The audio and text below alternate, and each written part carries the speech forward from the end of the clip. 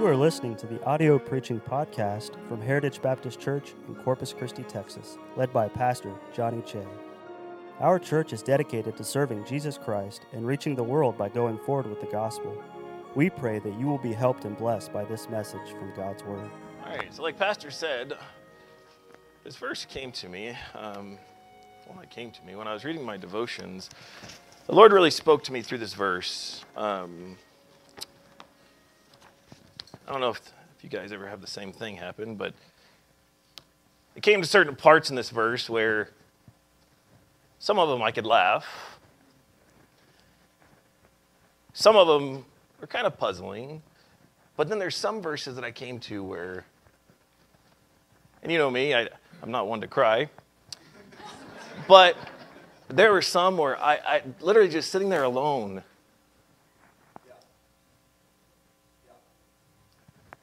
It just started pouring.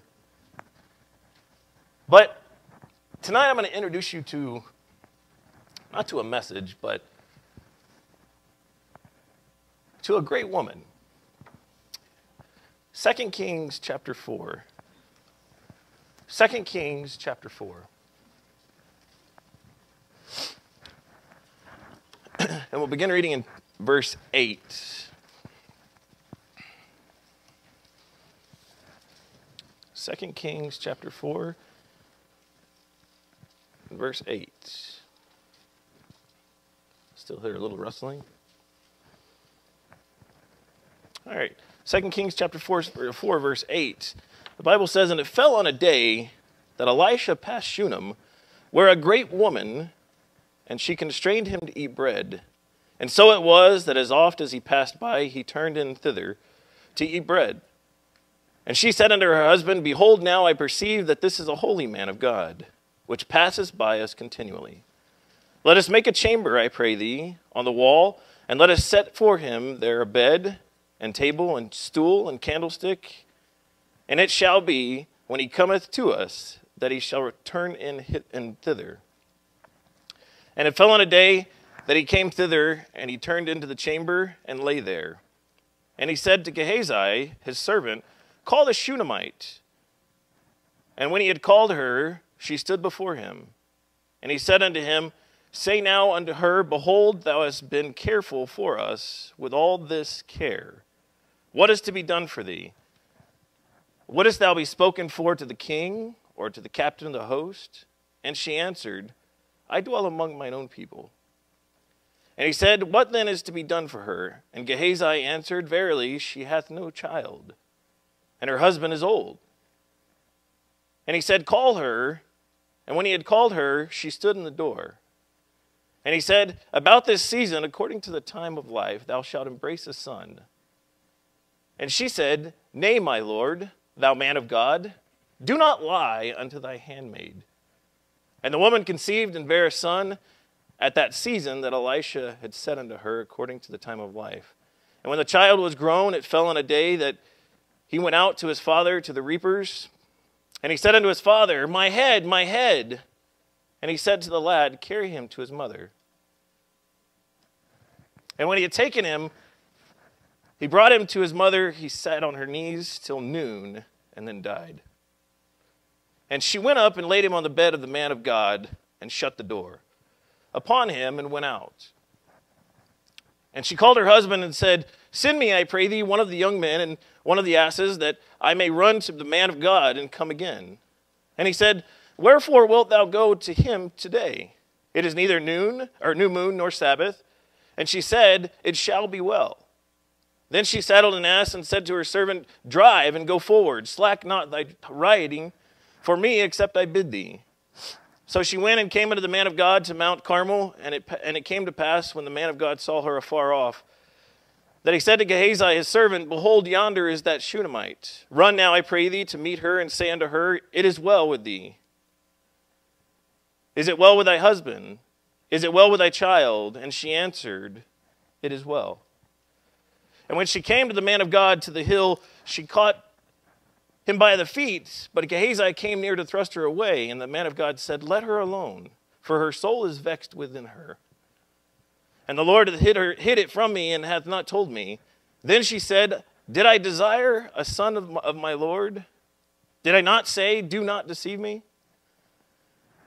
Then he said to Gehazi, gird up thy loins and take thy staff in thy hand and go to thy way. If thou meet any man, salute him not. And if any salute thee, answer him not again. And lay my staff upon the face of the child. And the mother of the child said, as the Lord liveth, and as thy soul liveth, I will not leave thee. And he arose and followed her. And Gehazi passed on before them and laid the staff upon the face of the child, but there was neither voice nor hearing. Wherefore he went again to meet him and told him, saying, the child is not awaked. And when Elisha was come into the house, behold, the child was dead and laid upon his bed. He went in therefore and shut the door unto them twain and prayed unto the Lord. And he went up and lay upon the child and put his mouth upon his mouth and his eyes upon his eyes and his hands upon his hands. And he stretched himself upon the child, and the flesh of the child waxed warm. Then he returned walking in the house to and fro, and went up and stretched himself upon him. And the child sneezed 7 times, and the child opened his eyes.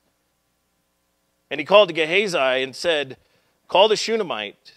So he called her. And when she was come into him, he said, take up thy son. Then she went in and fell at his feet and bowed herself to the ground, and took up her son and went out. Look with me back in verse 6 and verse 21. This is the verse that stuck out to me the most. The Bible says, and she went up and laid him on the bed of the man of God, and shut the door upon him, and went out. This evening I'm going to preach a message on faith to shut the door. Faith to shut the door. Dear Heavenly Father, thank you for tonight.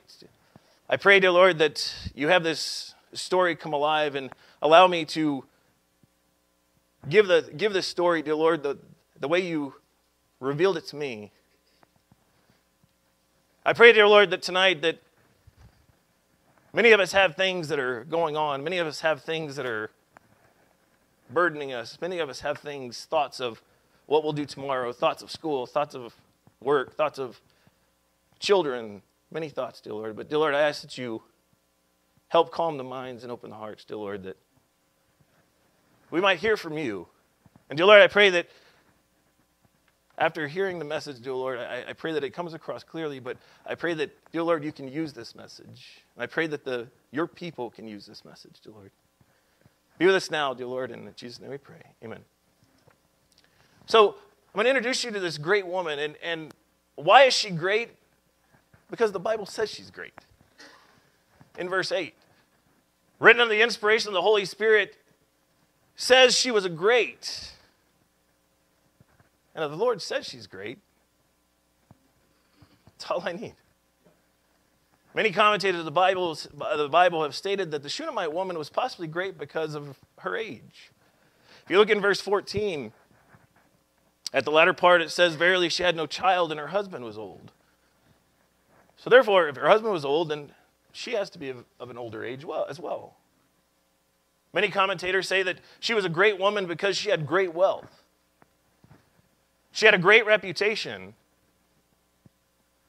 But when I read this passage, and when I read this passage in my devotion, this passage came to life, and the Lord pointed out to me that this woman was great because of her faith. Notice with me, number 1 here, her faith in God. The Shunammite woman had enough faith to take care of Elisha. She had enough faith to take care of the man of God. She had enough faith that she was going to do it at her own expense. She wasn't asking for anything in return. She wasn't getting paid for it. She wasn't nothing. Verse 9, and she said unto her husband, behold, now I perceive that this is a holy man of God, which passes by continually. She had enough faith to perceive that this is a man of God. She had enough faith to know that I need to take care of the man of God. She had enough faith to have that hospitality to want to bring this person into her home. She had enough faith in verse 10 to build a special chamber to the house, to her house. To literally build a special room just for the man of God. Somewhere where he could study, somewhere he could write, somewhere he could sleep.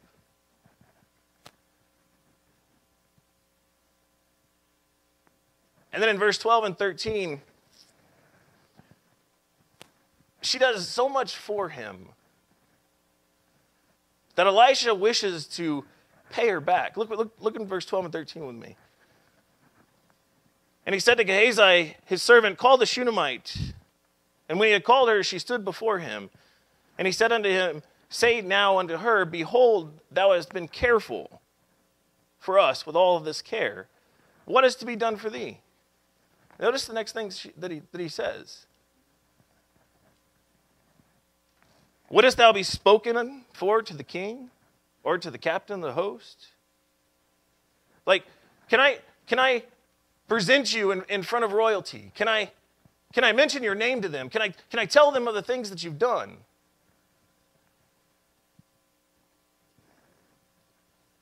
Look what her answer in verse 13. The very last.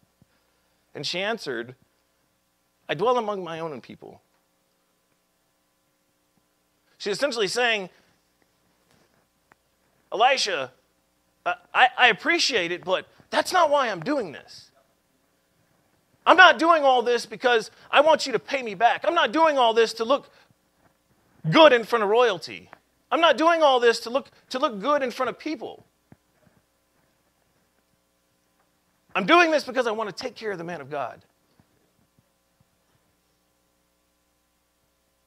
But then in verse 14, Gehazi points out, and he said, when what then is to be done for her? So essentially, Elisha's asking Gehazi, like, what can we do for her? And Gehazi at this point knows that she doesn't have a child. And he says, verily, she hath no child, and her husband is old. He points out that, that she doesn't have a child, but she also points out that she's up in age. She's to that point where she can no longer have children. She's beyond the age of having children, but not only that, there comes a time in your life when as you progress that you just stop thinking about children. Having children anyways, you never stop thinking about your children, but there comes a time in life when it's like, okay, I'm not going to have any more children. That's the age she's up to. But if you think about it, this helps to make the story come alive. Here's where the story just jumped out of the page of me. Think with me. What does every woman desire from a young age? Every woman begins to play with dolls. They begin to play house. They begin to want to babysit. They begin to want to take care of younger siblings, take care of younger children in the church. Girls love children. I think of Cassidy. It's like, I can't get her away from little children. But praise the Lord that God put that instinct in our little girls. Many of us wouldn't be here without a godly woman in our life.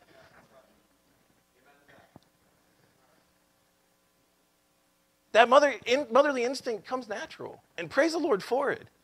Now, our world would say that needs to change, that women need to be in the workplace and leave the children with a daycare or with a sitter, or have a maid take care of your child and know your child more than you do.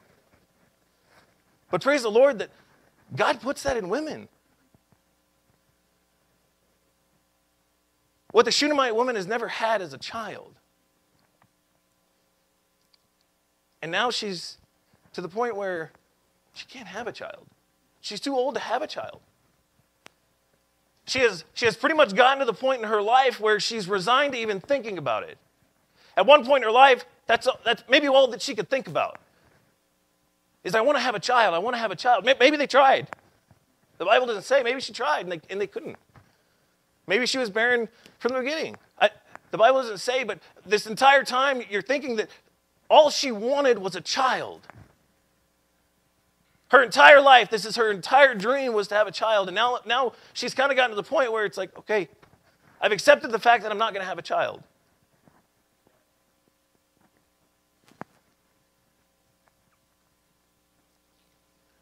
But I believe that she's thinking,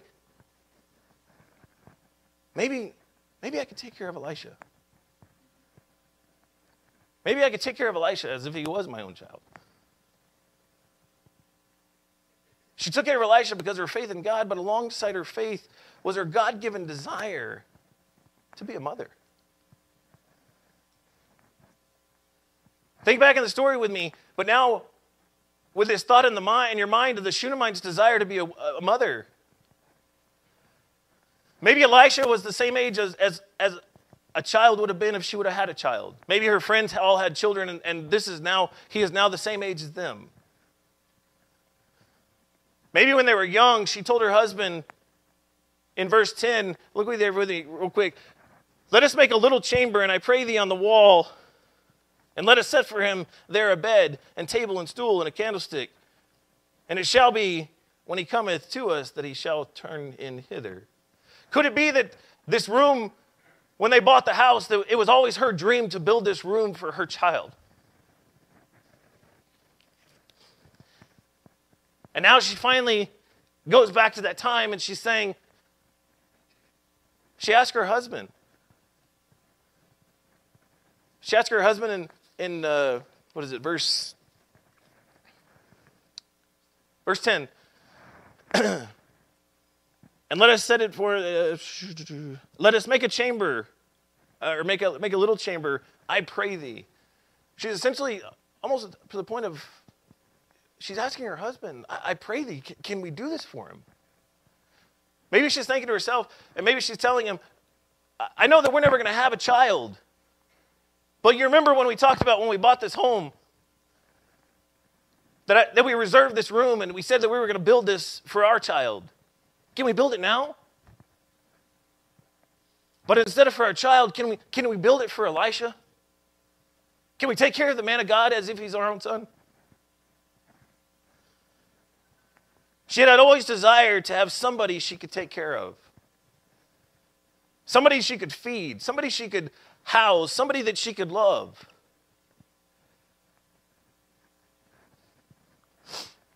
Now look in verse 16. And after he calls her, and she stood in the door, and then he says, about the season according to the time of life, thou shalt embrace a son.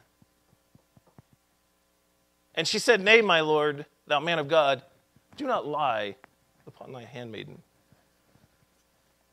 Elisha now says, this time next year, you're going to have a child. You're going to have a child to care for of your own. Her answer, nay, my Lord, thou man of God, do not lie to thy handmaid. She's essentially saying, no, wait, stop. You don't understand. This has been my dream my entire life. Don't lie to me. She's getting her hopes up.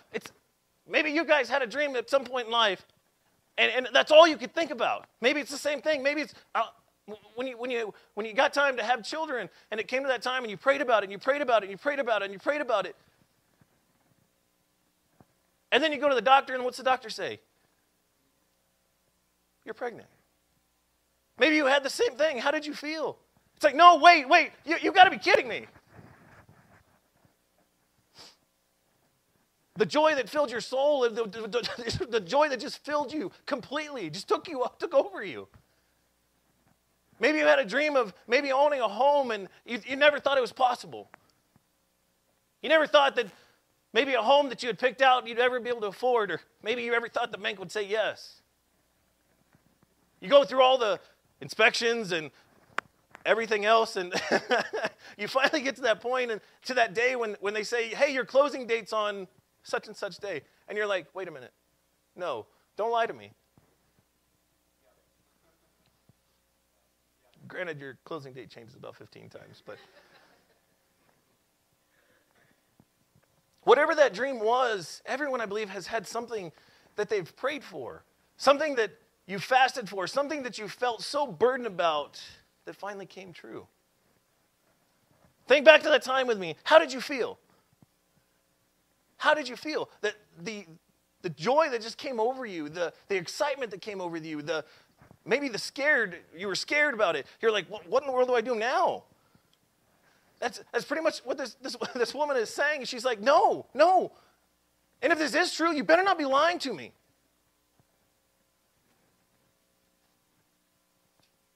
Now think with me, this woman's heart's desire has never come to be. Her dream has never come true.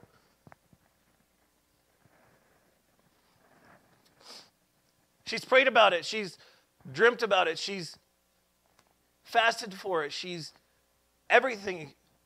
In her younger years, she's poured out to have a child, and it's never come true. Her only desire was to have a child of her own.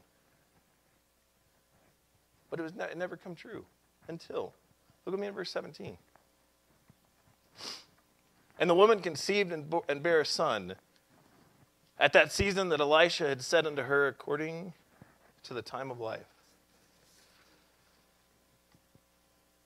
When reading the Bible, I believe it's important to put yourself in people's shoes. Imagine what these people were thinking. Imagine what their surroundings were. Imagine what their feelings were. At this point, after the child is born, between verse 17 and 18, imagine the memories.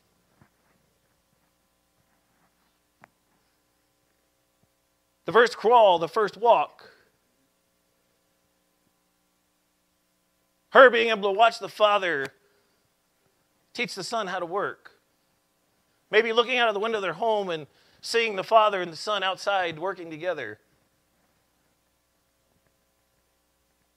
Not only that, just the sheer joy that comes over her that she's made her husband happy.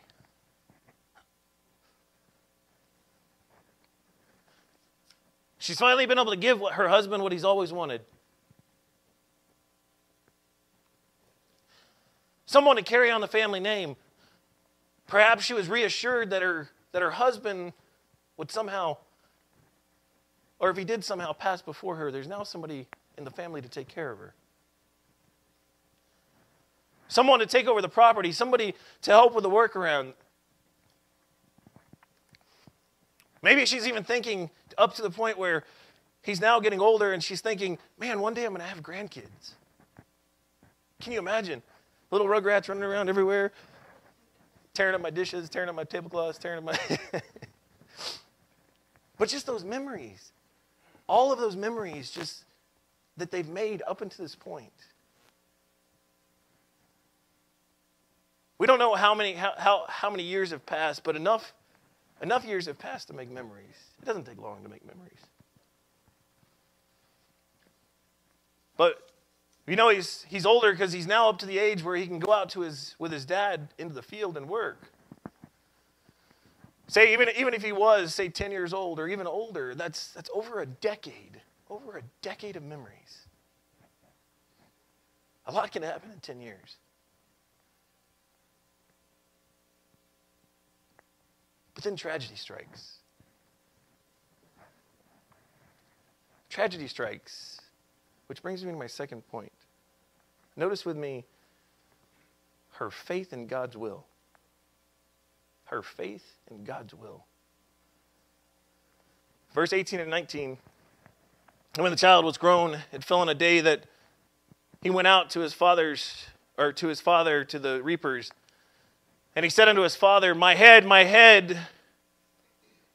And he said to a lad, carry him to his mother.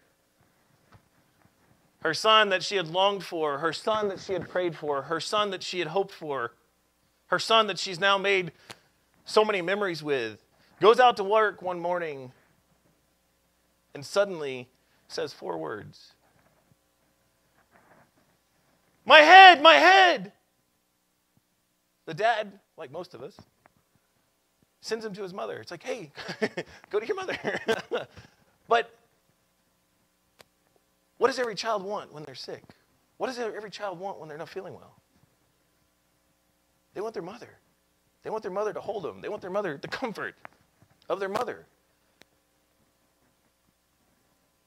Verse 20. That's exactly what she does.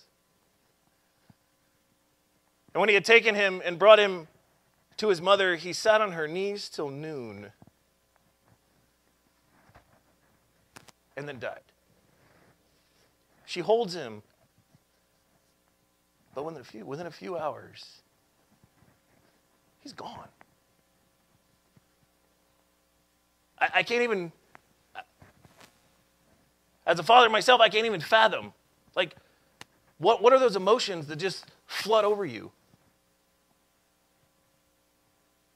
You've now just witnessed your child take their last breath. I imagine this woman holds her child tight, and all the while, all these things are going through her mind, like, what happened? Like, what? I don't know what happened. But not only that, the memories start to come back. The memories start of everything that she's built up to this point starts flooding back. And not only that, the broken heart. Her heart is broken. Her desire, her lifelong dream has finally come true, but in a very short while, her child is now dead.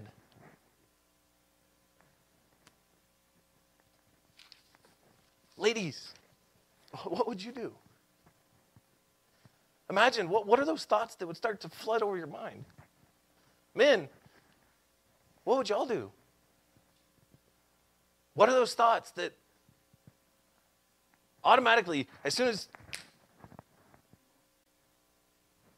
what do you do? What do you do? But look with me. Look at me at what this woman does in verse 21.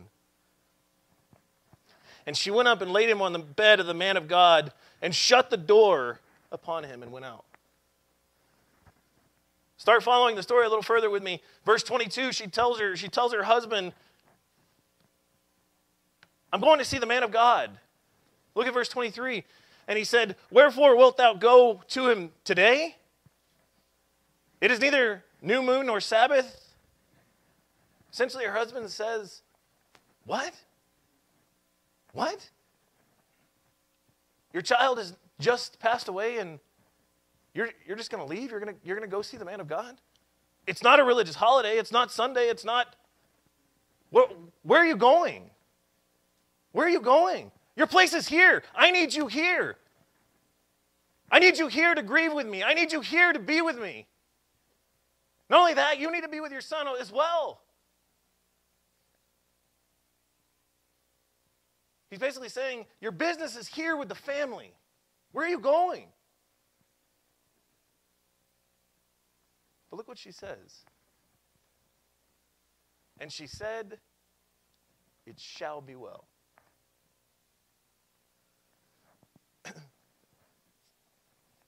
Verse 24, the distance from Shunem to Mount Carmel, where the man of God was, is 25 miles. If you think back to it, why would a lady of her age, who just lost her son, travel 25 miles away to see the man of God, to see Elisha? Her answer, it shall be well.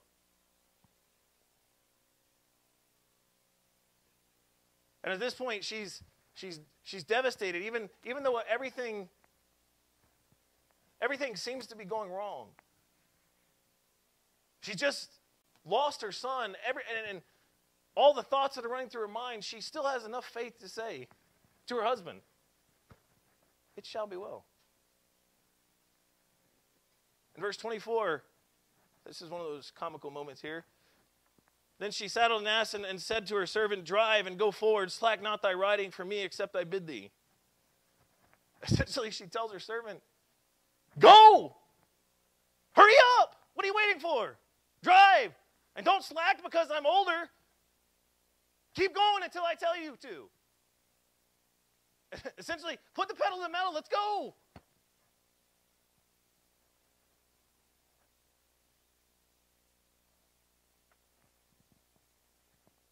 When Elisha sees her in verse 25,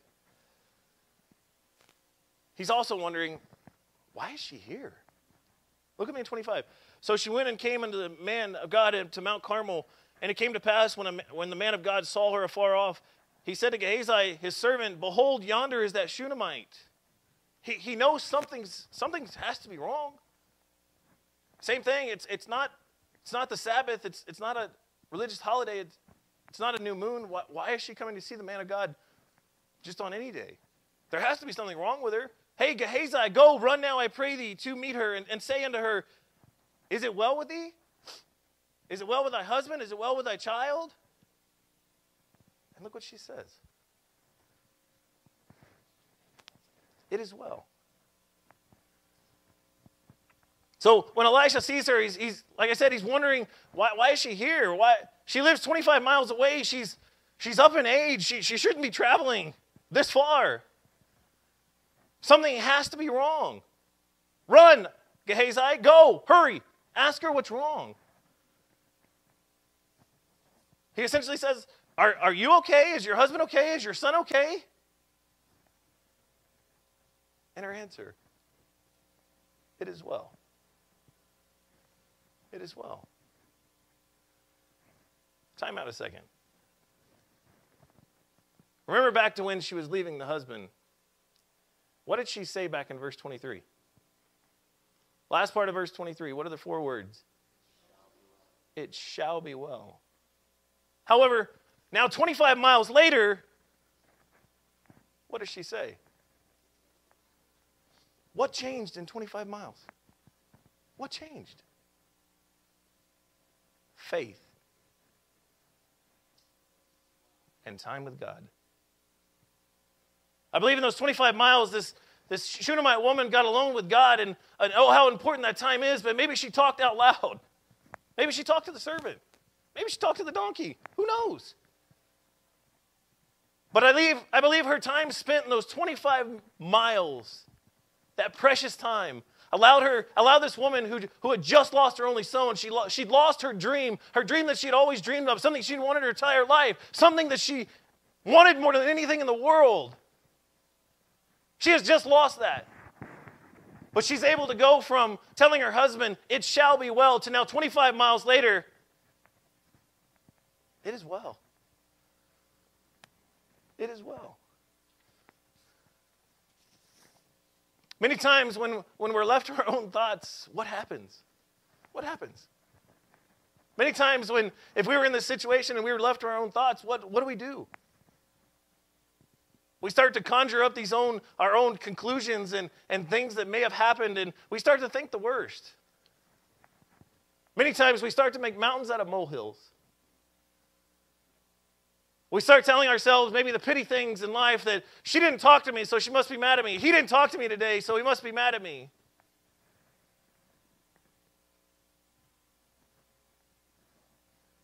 Can you imagine what many of us would have started thinking in this situation? Imagine going back to that dream that you had. Imagine that dream being taken away and you're left alone to your thoughts. What would you start thinking? Maybe why? Why did this happen? You start thinking to yourself, trying to get into these conclusions, or maybe the medical history of it, and saying, well, maybe it was the heat. Maybe it was a brain aneurysm. Maybe it was. You start thinking of all these things, and then you start thinking, well, maybe you start thinking like Lot's friends. Maybe there's sin in my life. Maybe there's sin in my husband's life, and that's why this occurred. But the faith of this woman allowed her in 25 miles to go from it shall be well to it is well. Look back with me at verse 27. She comes to Elisha and falls at his feet. Mind you, the reverence to God and the reverence to the man of God. Gehazi goes to want to throw her away or throw her off, and later on in the verse, we're going to run into more issues with Gehazi, but we're not going to focus on those tonight. There's a huge turning point in verse 27 here. And when she came to the man of God to the hill, she caught him by the feet, but Gehazi came near to thrust her away. And the man of God said, let her alone, for her soul is vexed within her. And the Lord had hid it from me, and hath not told me. Elisha now points out that her soul is vexed. Verse 28. Then she said, did I desire a son of my Lord? Did I not say, do not deceive me? I tell you, when we read this verse and we fail to put ourselves in her shoes, you fail to see what's really going on. And we fail to see what she's going through. This is her pride and joy, her lifelong dream. Her precious son is now laying dead. She's devastated. She tells Elisha, I told you not to lie to me. I told you not to lie to me. If I desired anything, it was to have a child, and now he's gone. I didn't ask you for this. Remember back, I didn't ask you for this. I didn't want you to repay me with anything. Don't you remember what I said to you back in verse 16? I told you, don't lie to thy handmaiden. Let me point out here that in this instance right here, so in this entire thing, Elisha is essentially the mediator between her and God. Who is our mediator? Jesus Christ. We should also take our feelings to Christ as this lady showed her true feelings to Elisha. 1 Peter 5:7, casting all your care upon him, for he careth for you. It doesn't say just cast some cares upon him. It says cast all.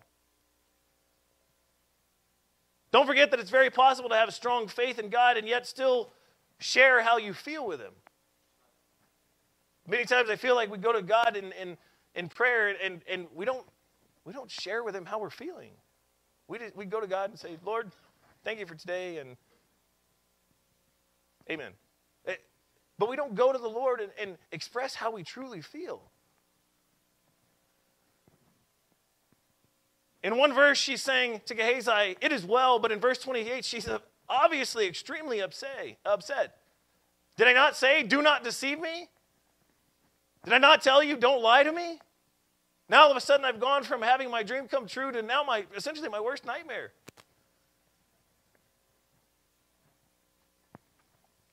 But notice this with me. She is saying, it hurts. I don't understand, and I don't have all the answers. But I can say it is well. Because if this is God's will, it shall be well. She's saying, I'm not going to have the faith in who he is and not have the faith in what he does. What's better than God's will? She wasn't lying when she told her husband, it shall be well. She wasn't lying when she told Gehazi, it is well. She wasn't being a hypocrite when she then tells Elisha that the child has died. Stay with me here. This is the whole message right here. It's huge. Look back at me in verse 21. Again, and she went up and laid him on the bed of the man of God and shut the door upon him and went out. She had enough faith in God's will to take her beloved son up to the man of God's room and shut the door behind her and honestly say, Lord, no matter what happens, no matter if he comes back to life, no matter if he's dead, no matter whatever happens, Lord, if it's your will, it shall be well. Lord, I'm not sure. Lord, I don't know your plan, but I'm willing to lay it on the man of God's bed and shut the door and go out.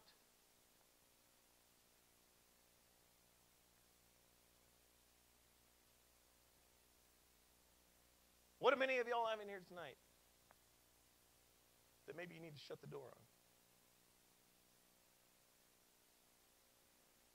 What do I mean by shutting the door on something? Telling the Lord, no matter what happens, if it's your will, it shall be well. Giving the entire situation to the Lord, your faith, your fears, your feelings, every care, every aspect of your life. Knowing that he will take them and do what is right. It may not be what we want, but he's going to do what's right. Maybe some of you in here need to give your children to the Lord. When our children were first born,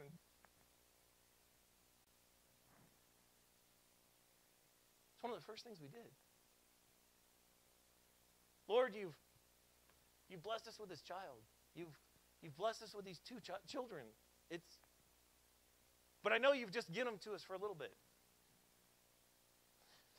You've given us to them to nurture, to bring them up, to show them the way that they should go.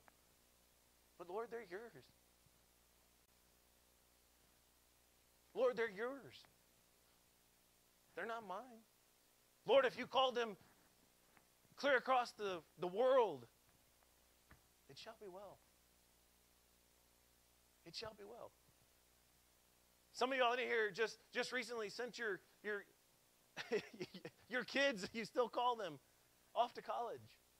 Some of them clear across the United States. You may be asking yourself, why, Lord? Why? Why? Why would you send them?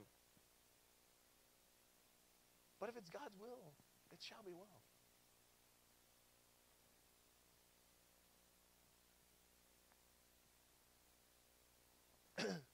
Maybe this whole coronavirus thing has just got us all out of sorts. Maybe some of us in here just need to shut the door. We just need to shut the door on this whole coronavirus thing, saying, Lord, I don't know what's going to happen. I don't know what tomorrow's going to bring. I don't know what next year is going to bring. But if this thing continues on, it's your will. Shut the door. Move on. It shall be well. Lord, if it's your will for this thing to continue, it shall be well.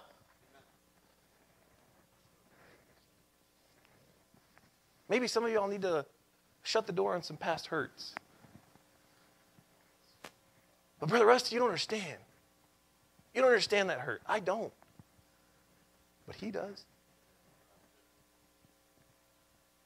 Maybe some of y'all need to shut the door on some past actions that you've done. Maybe you've done some things that you shouldn't have. And maybe you just can't let go of yourself. You can't allow yourself to move forward. You can't just repent and move forward. It just keeps eating at you and eating at you and eating at you. Shut the door and move on. Shut the door. It shall be well.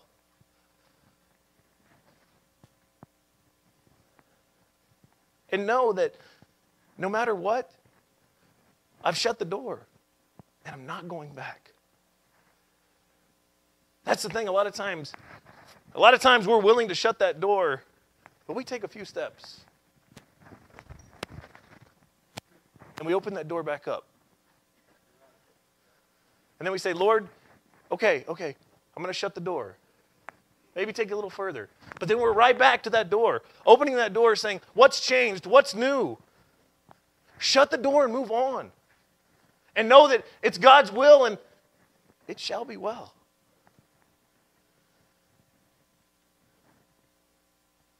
And say, Lord, as long as you have it, as long as it's your will, it shall be well. I may not understand it. And it doesn't take away all your fear. It doesn't take away all your questions. But having faith and giving everything to Him does bring a peace that allows you to say, it is well.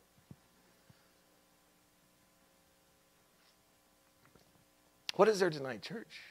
What do you have? Maybe it's something you've carried with you for years. Maybe it's something that you're just carrying from me from yesterday. I don't know what it is. But I do know it's time to shut the door. Shut the door and go out. And know that it is well. Horatio Spafford, during moments of great pain and doubt, American Christians have turned to the words of Horatio Spafford to give them the strength and faith to move forward. The inspirational song that has been such a blessing to so many was written during a time of great thanksgiving and celebration, but at the darkest period of this man's life. In just 2 years, he had gone from the highest plane of emotional, spiritual, financial, and physical satisfaction to Job-like depths. Yet amazingly, his faith did not waver. Because of the way Spafford addressed this most crushing moment in his life, millions have been able to find light in the darkness. Horatio G. Spafford was a successful lawyer and businessman in Chicago with a lovely family, a wife, Anna, and 5 children. However, they were no strangers to tears and tragedy. Their young son died with pneumonia in 1871, and that same year, much of their business was lost in the Great Chicago Fire. Yet God, in his mercy and kindness, allowed the business to flourish once more.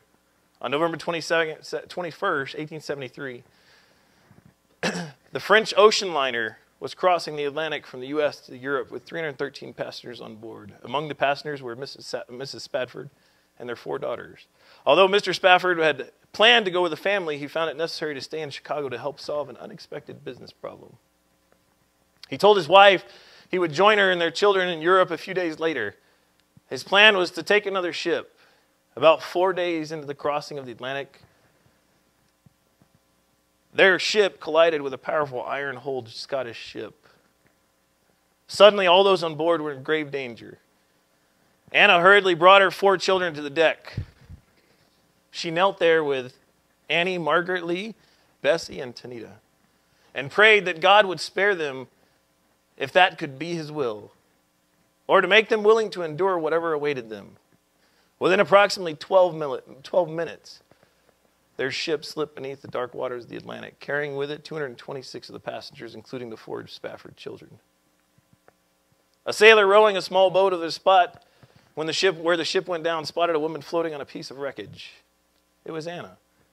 Still alive, he pulled her into the boat, and they were picked up by another larger vessel, which 9 days later landed them in Cardiff, Wales. From there, she wired her husband a message which began, "Saved alone, what shall I do?" Mr. Spafford later framed the telegram and placed it on his office. Another of the ship's passenger, Pastor Wise, later recalled Anna saying, "God gave me 4 daughters. Now they've been taken from me. Someday I'll understand why." Mr. Spafford booked passage on the next available ship and left to join his grieving wife. With the ship about 4 days out, the captain called Spafford to the cabin and told him they were over the place where his children went down. According to Bertha Spafford Vester, a daughter born after the tragedy, Spafford wrote, "It is well with my soul while on this journey. When peace like a river attendeth my way, when sorrows like sea billows roll, whatever my lot thou hast taught me to say, it is well with my soul."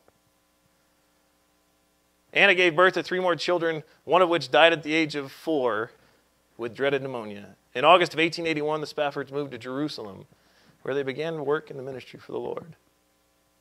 Mr. Spafford died and is buried in that city. Yet as meaningful as Mr. Spafford's outreach in the Holy Land, it could not come close to the impact of the thoughts he set to the music during the darkest days of his life. "It is well with my soul" is an American gift of faith that has inspired millions around the world. It has helped people throughout wars, disasters, and heartbreak. It has encouraged countless souls to not give up, but to go on. Every time America has needed an anthem that has addressed pain that seems too deep to bear, "It is well with my soul" has come to the forefront. While the hymn may not cause the chest to swell in pride like "America the Beautiful," or bring patriotic joy like "God Bless America," it has been the principal reminder of faith of millions during the times of tribulations. And like America, "It is well with my soul" has stood the test of time. I have never honestly made the connection between these two. But obviously, maybe in his time of spending time with revivals, and he went to many revival messages, maybe he heard a message just like this. Maybe the Lord brought the same thing to him in his devotion.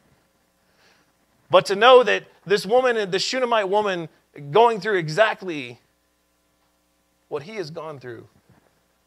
But to know that this man, even though going through tragedy, and not losing 1 child, 2 children, or 3 children, but all 4 children, was still able to know that, "Lord, if this is your will, it is well. Lord, whatever, I don't understand it. I don't know what's going on, but Lord, if it's your will, it shall be well." To have such similarities in Horatio's story and the Shunammite, and to know that there are others in this life who, after everything they've gone through, after the tragedy and after enduring everything that they've had to endure, to still have the faith, to have so much faith in God during these times of trouble, during these times of tragedies, to still have that faith When many times people turn. Many times people turn and run. Many times people get mad at the Lord. Many times people said, I'm done. I don't understand it, and I'm done. I'm moving on. But to have that faith, to have that unmovable faith, but not only that, for that story to come from, when you think of maybe stories in the Bible, you think of these heroic men, you think of men being strong, you think of men having these great battles. But to know that this faith came from a woman, a precious lady, after everything she's gone through, to have faith in the Lord, but to have faith in God's will. Thank you for listening to our audio preaching podcast. For more information about our ministries, or if you would like to get in contact with us, please visit our website at heritagebaptistcctx.org. May God bless you as you go forward with the gospel this week.